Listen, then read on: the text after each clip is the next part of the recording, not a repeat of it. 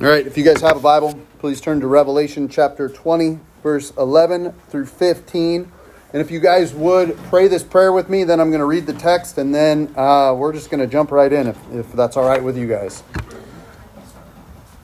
Glory to the Father, and to the Son, and to the Holy Spirit, as it was in the beginning, is now, and will be forever.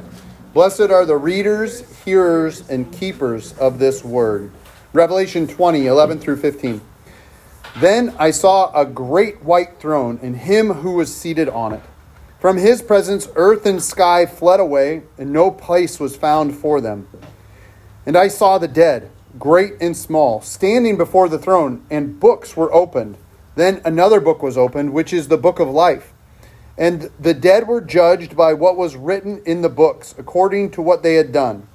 And the sea gave up their dead who were in it. Death and Hades gave up the dead who were in them, and they were judged, each one of them, according to what they had done. Then death and Hades were thrown into the lake of fire. This is the second death, the lake of fire. And if anyone's name was not found written in the book of life, he was thrown into the lake of fire. So you guys know me well enough by now. I don't really like to talk about hell very much. It's not my favorite topic. It's never been a focus of mine. And today I actually don't really want to talk about hell either, except to explain why I don't want to talk about it, why I don't bring it up all the time. So in that, we're going to talk about it a little bit. But over the years, I have seen hell used as a fear tactic to scare people. Seen it time and time again to scare people into heaven, or maybe even scare people out of hell. And I've watched those new Christians who are scared into heaven live lives of fear. They haven't necessarily tasted and seen the goodness of God that we just sung about, because they're scared. They're scared of God. They're scared that God might do something bad to them. And I believe sometimes the motives of the preachers who have used this as a fear tactic, I think sometimes they're okay. Sometimes it's out of innocence and not knowing any better. But fear is not our motivation as Christians. This is not our motivation as Christians. We are motivated by God's love, His kindness, His grace, His forgiveness. All those things are what motivate us. And I've heard a number of Christians over the year say that if it wasn't for hell, I'd not be motivated to live for God. And as it turns out, those Christians who believe this way seem to me at least, have their lives governed by fear of not getting this Christian life done correctly. And I firmly believe that the heart behind grace presupposes that we won't get it done correctly, and that we can live without fear because of the broken body and shed blood of Jesus for us. We are motivated by God's love, not the fear of hell. And I've seen and heard preachers who love the idea of hell more than they love the idea of God's grace. And they preach hell with more fervor than I would think should be expected. Because the scriptures talk about God's grace and His love far more than they talk about hell. And I've seen mean folks, and I think they're mean, get excited that some persons might burn forever in a pit of burning fire. And they just get super excited about it. When, over and over, God tells us that He is love. That God is love. And that when in God's love, He has told us through the scriptures that He wishes that none would perish. That is why He sent Jesus to stand in our place.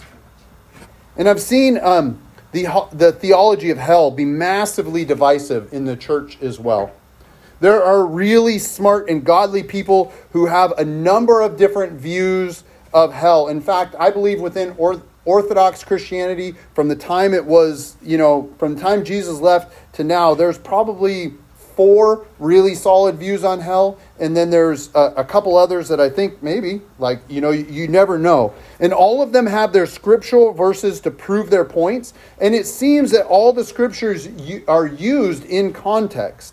And in my mind, it is at best, instead of calling it a theology of hell, it's a speculation on the theology of something that we can't fully know. We can't fully know. As finite humans, we don't know what lies before us, just as we cannot know what tomorrow holds. We may have our plans and we have our guesses, but we really don't know, and we get to make room for the surprise and mysteries that God wants to give into our lives. And maybe it's because I've seen it used as a scare tactic. Maybe it's because I've seen the fear of hell direct a Christian's life more than the love of God does. I've seen this over and over. And when we as Christians are led by fear, we are unable to live into the fullness that God has for us. And I've seen hell used as a primary focus for some folks for far too long and by far too many people. And hell and its escape is not to be our focus. In fact, I believe that it's hell's avoidance in any form that it may take will look like the natural repercussions of simply following Jesus. If we keep our eyes fixed on Jesus, we will avoid hell, whatever it may look like, whatever you want to believe about it. Jesus' love and his grace and his mercy are our motivations. We don't live by fear, but we live in the freedom that God's grace can provide for us. And like many theological points here at Grace and Mercy Church, I want us each as individuals or as family units or as however you want to do it, I want you to have the freedom to believe what you'd like about hell. I think that you can believe what you like. Like I said, there are verses and there are ideas that seem right and good for people's points of views. And not only that, be willing to have those views shifted. I know good and godly people who have had their views on different theological points shift as the years go, sway back and forth. And I think that's okay. But I will say this. I pray that hell never becomes a divisive point of contention in our church, ever. That I pray that hell may never become the focus of this church, even if it's the avoidance of it. But that we may set our eyes on Jesus, walk step by step, and follow him. And as we are told, to seek first the kingdom of God and his righteousness, and then all this other will be added to us. And so I pray that we may do that. And here's why. Because the truth is that fear is a great motivator. It's a great motivator. But in the kingdom of God, fear is never to be our motivation. It is God's kindness that is meant to lead us to repentance. It is love that keeps us in a place where we can keep repenting. It is by his grace that we will avoid hell in whatever form it appears in. And I pray and I hope that I'm not dodging the question of hell. That's not my heart. But rather in humility, I'm urging us to seek God's kingdom first. To put his kingdom above anything that we may fear. I'm urging us to actually keep our eyes fixed on Jesus and follow him no matter what. And I have my thoughts on hell. I could actually argue for probably 3 of the 4 or 5 points on hell. But I hold them in an open hand. And I think if I were to preach my views on hell as absolutes, I believe that it would be doing a disservice to us as a body of Christ. Because it hasn't happened yet. And in this text today, we have something else that's another potential topic that might bring fear, and that is God's judgment. God's judgment is there. We must know that all judgment does belong to God. All salvation belongs to him. All judgment belongs to him. And this is right, and this is good, and he will judge in accordance to his character. His full character is intact. In fact, I was just thinking, we just sing, I've tasted and seen of the sweetness of love, where my heart becomes free and my shame is undone in your presence, Lord. And in that presence, we will also be judged with that same taste that we have seen, that sweetness that we have seen. And this throne that we see God judging from is a white throne. And white is a symbol for pure, holy, clean. It's also a symbol for victorious, that God is victorious and he's without fault. This throne and the one who sits on it is worthy to judge all mankind. And we've all heard the saying that only God can judge me, right? And usually people use that so they can just do whatever they want and you can't say anything about it. That's fine. People can use that. But here, we do see him doing that judgment. We actually see God, and where it's not a flippant thing, God is actually going to judge. We must all know that all judgment belongs to God, and that this is right, and that he will judge, and he will judge us with all his character intact. And as he was, he will be, and he will be forever. And we've seen this from God as we will see it in his judgment.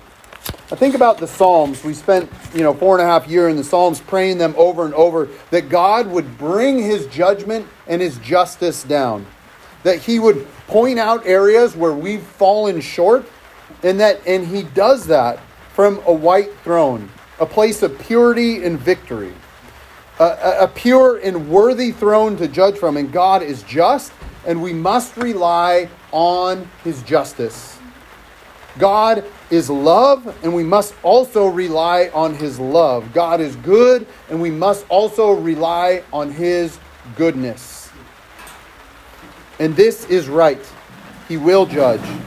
And the earth and heavens will fade away, and we must rely on God for his just and true judgment over us. God in his judgment has brought everybody before him. It's not just the leaders. It's not just young people or old people, great and small. Dead people that have been dead for a long time and then will be there. And people that are alive at his coming will be there. The earth gives up its dead, and we will rise to meet with God face to face. And everyone from all time, all history, will be there. And we will have to give an account. We will have to give an account for what we've done with the life that God's given us. He's given us this gift. And God will have books open before him. We're not sure what all the books are, but one of them that we know is the book of life, the book that contains the name of those who will dwell with God forever and ever. And can you imagine, I was thinking about this, if your life was put in a book. All your deeds were recorded, and then everything that you've done, everything that you've thought, everything that you've said, everything that you've purchased, everything that you've looked at, everything that you've done gets read before God. It just gets opened up. There's no disputing with it. And I wonder if the New Testament was written today, if it would be like God would have like a streaming service or something where he could just watch a movie of your life. If in my vision this is stored in a heavenly cloud, because I'm a dad, so. But God gets to where God gets to read or watch our deeds, watch our life. He will have written proof of how we lived. Day in, day out, moment by moment. And I think that this is kind of scary. Well, certain moments are scarier than others, right? But again, it's not meant to cause us fear. The scriptures have told us elsewhere that things were going to get written down, that we'd have to give an account. We are warned time and time again, but we are also encouraged to live a life worthy of the calling that we've received in Jesus. And yet, there is a wage for sin, or there's a payment, or there's what we deserve for our sin. And what we deserve, that payment is death. And what is this? And that's what this passage in Revelation is talking about. We stand before God, our book is open, and I pray that we don't get what we deserve. Amen? I pray that we don't get what we deserve. And that is what Jesus' life was all about, is that we don't get what we deserve. It wasn't about fairness or reap and sow rewards. It was about grace and debt forgiveness. In Colossians 2:13-15, it mentions this ledger. It mentions this thing that is written against us. And it reminds us that there are legal demands required for this ledger. But it reminds us more of Jesus. Let me read it. Colossians 2:13-15. And you, who were dead in your trespasses and the uncircumcision of your flesh, God made alive together with him, having forgiven all our trespasses, by canceling the record of debt that stood against us with its legal demands. He set aside, nailing it to the cross. He disarmed the rulers and authorities and put them to open shame by triumphing over them in him. We were dead, but God made us alive through the grace given to us by Jesus. And according to this, we will have the book open only to have our faults erased by what Jesus did for us. It would be as if the court documents were given, the accusations were brought against us, but they were blank. There was nothing there because Jesus stands in their place. They were dipped in the blood of Jesus, and when we're dipped in the blood of Jesus, we come out clean. Amen? We come out clean. We know we've done wrong, but forgiveness for all our trespasses is given to us, and its legal status has no power over us. This is the power of Jesus, what he did on the cross. He took these sins away from us and nailed them to the cross. This is why, as Christians, we act out repentance and we try to live in forgiveness. We repent because we know we make mistakes. And then in Acts 3:19 it says, repent therefore and turn back that your sins may be blotted out. And that's what we want. We want this to be erased. We want it to be blotted out. Our deeds will be judged, but not without Jesus. When we admit that we need help, and when help is found in Jesus, we are in a good place. We believe in our heart and confess with our mouth that Jesus is Lord. And we live lives of repentance because we screw up perfection. And we recognize this and ask God forgiveness, and then he always forgives us. It's never too late to be forgiven, and it's never too much forgiveness. Jesus realizes human weakness and has overcome it for us. He doesn't get tired of having us rely on him. That is what we get to do in at all times and in every situation. He wants us to learn that we are not of our own understanding, but we rely on him for his grace. And he wants us to live for him with the freedom that grace provides. When I know, this is just me, but when I know screwing up is permitted, when I know it's okay to make mistakes, I get to live in the fullness of life that Jesus has provided for me in those moments. A full and free life full of love and grace and forgiveness. We can live into that. But I'll say this. When we are led by fear, whether that's being led by fear of hell or fear of judgment, or there's a million other fears that we can have, like fears of being wrong, fears of what might happen, fear of what somebody may or may not say or do to us. We are allowing that life that the Holy Spirit wants to lead us by to be stifled when we live in fear. Fear can be helpful and keep us safe. There is a healthy type of fear, right? Like mine is at least 10 feet back from any cliff. Like just stand back. Don't get any closer. There's a healthy type of fear, but not as a motivator. When we live out of fear, it does a real number on our head and our heart. If we fear being wrong, then we live to do everything correctly. And in rational thought, when we're outside of that, we know that perfection in life is not obtainable. Even though the verse says, be perfect as your heavenly Father is perfect. And Jesus, when he said that, he isn't heaping on us an impossible task. He's showing us the type of perfection that is needed and pointing us how we will never obtain it. And then when we will never obtain it, we know that we need God's grace that is provided for us in Jesus. We know that we need it. And because Jesus was perfect, as our Heavenly Father is perfect, we strive to live holy lives because we know that our holiness comes from Jesus. Fear can affect our mental, physical, and spiritual well-being, and it can take life away from us that Jesus wants to give us in abundance. It can take our focus off Jesus, and when we do that, we miss out on many of the gifts that God intends to give to us. The type of fear is healthy, could also be called an awareness. It can be called an awareness. We are aware that God is bigger than us. Amen? We are aware that our need is dependent on Him, and so we listen to Him. We obey Him. We are aware that if we wander away, God will not wander away from who He is. And that if we wander away, we can repent and once again follow Jesus. And we can do this time and time again. Not that we should continue to sin, that's never the point, but that we can live into the holiness that God has for us. As we will be judged, let us rely on Jesus. Let us rely on Him. In this life, we get to practice reliance on Jesus, and in that practice, we live into the fullness that God has for us. I pray for us here at Grace and Mercy Church that we may never be ruled by fear, not little or great fears. That in the areas where we give in to fear, that we may repent and turn away from fear and live into the freedom and love that Jesus has provided.